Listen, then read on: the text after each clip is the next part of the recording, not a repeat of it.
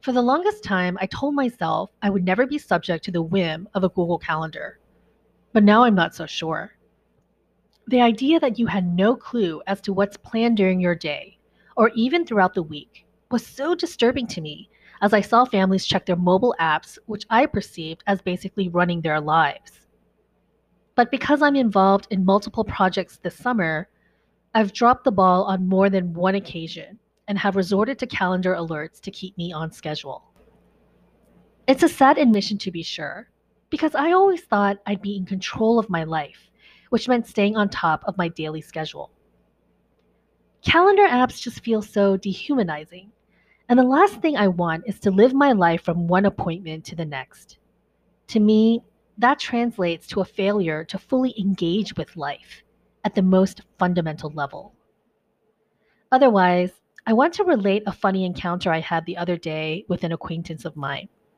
I say acquaintance and not friend because this guy doesn't know me well enough to truly understand me. We had run into each other in the cafeteria of a largish retail complex near where I live when he asked me if I was seeing anybody. I told him no, and he asked me if I'd be interested in meeting one of his friends. I kind of laughed in response and said, only if you promise to tell him that I'm actually 50 pounds overweight. He recoiled in surprise. The truth is, I have gained a little weight recently, but not enough to bother me really. My family has made snide comments here and there, but I subvert them by shrugging it off or celebrating my fatness by declaring eating more as my new goal in life. The weight gain was inevitable because of all the stress I've been under. I don't want to justify poor eating habits, but I do what I need to survive. And when you're functioning off of less than 5 hours of sleep for long stretches at a time, you have to eat late at night to actually function somewhat normally. For a lot of women, it's just so sad because weight often has a direct correlation to insecurity. I'm just the opposite. I have a body dysmorphia, which makes me think I'm thinner and healthier than I really am, which further contributes to the weight gain. What? Marshmallow bar? Bah! Of course I'll eat it. Diet? What diet? The only diet is my Diet Coke, and that's because I'm a borderline diabetic. I make light of it because I'm a true sucker for one, brains, and two, interesting personalities. To be fair, I've done the beauty thing before, and it's true what they say beauty is overrated. But not only is it overrated, beauty is a burden, and at times, even a beast. Well, okay, let's combine. Beauty is a beast of a burden. There was one time in life when I would have the gall to call myself beautiful. Not pretty, but beautiful. And I know I wasn't being delusional because it was also the single instance when my own mother used the term pretty to describe me as her daughter. Otherwise, she had no problems calling me average or just kind of cute, but not really. But the moment that really clinched it for me was when I was living in New York City as a poor graduate student.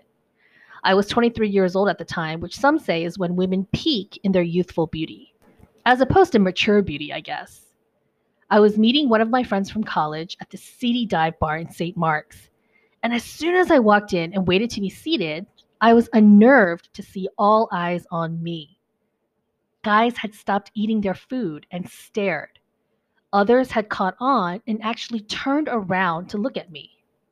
And when I finally spotted my friend, he was looking down at his shoes in what I could only gather to be hypervigilance coupled with anxiety.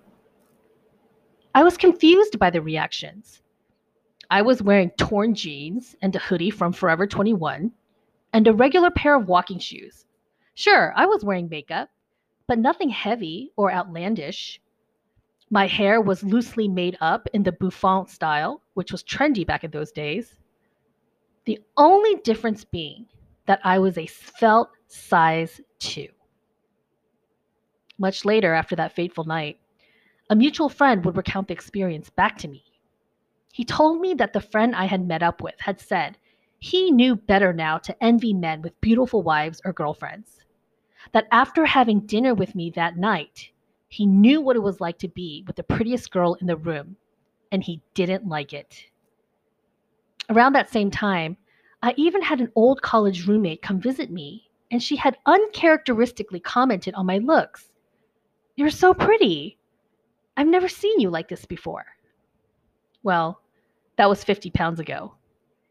Which gets me back to my run in with this acquaintance and calendar apps. After staring at me in mute wonder, I explained to him that unless his friend was interested in heavier set girls, then I would recommend he move on.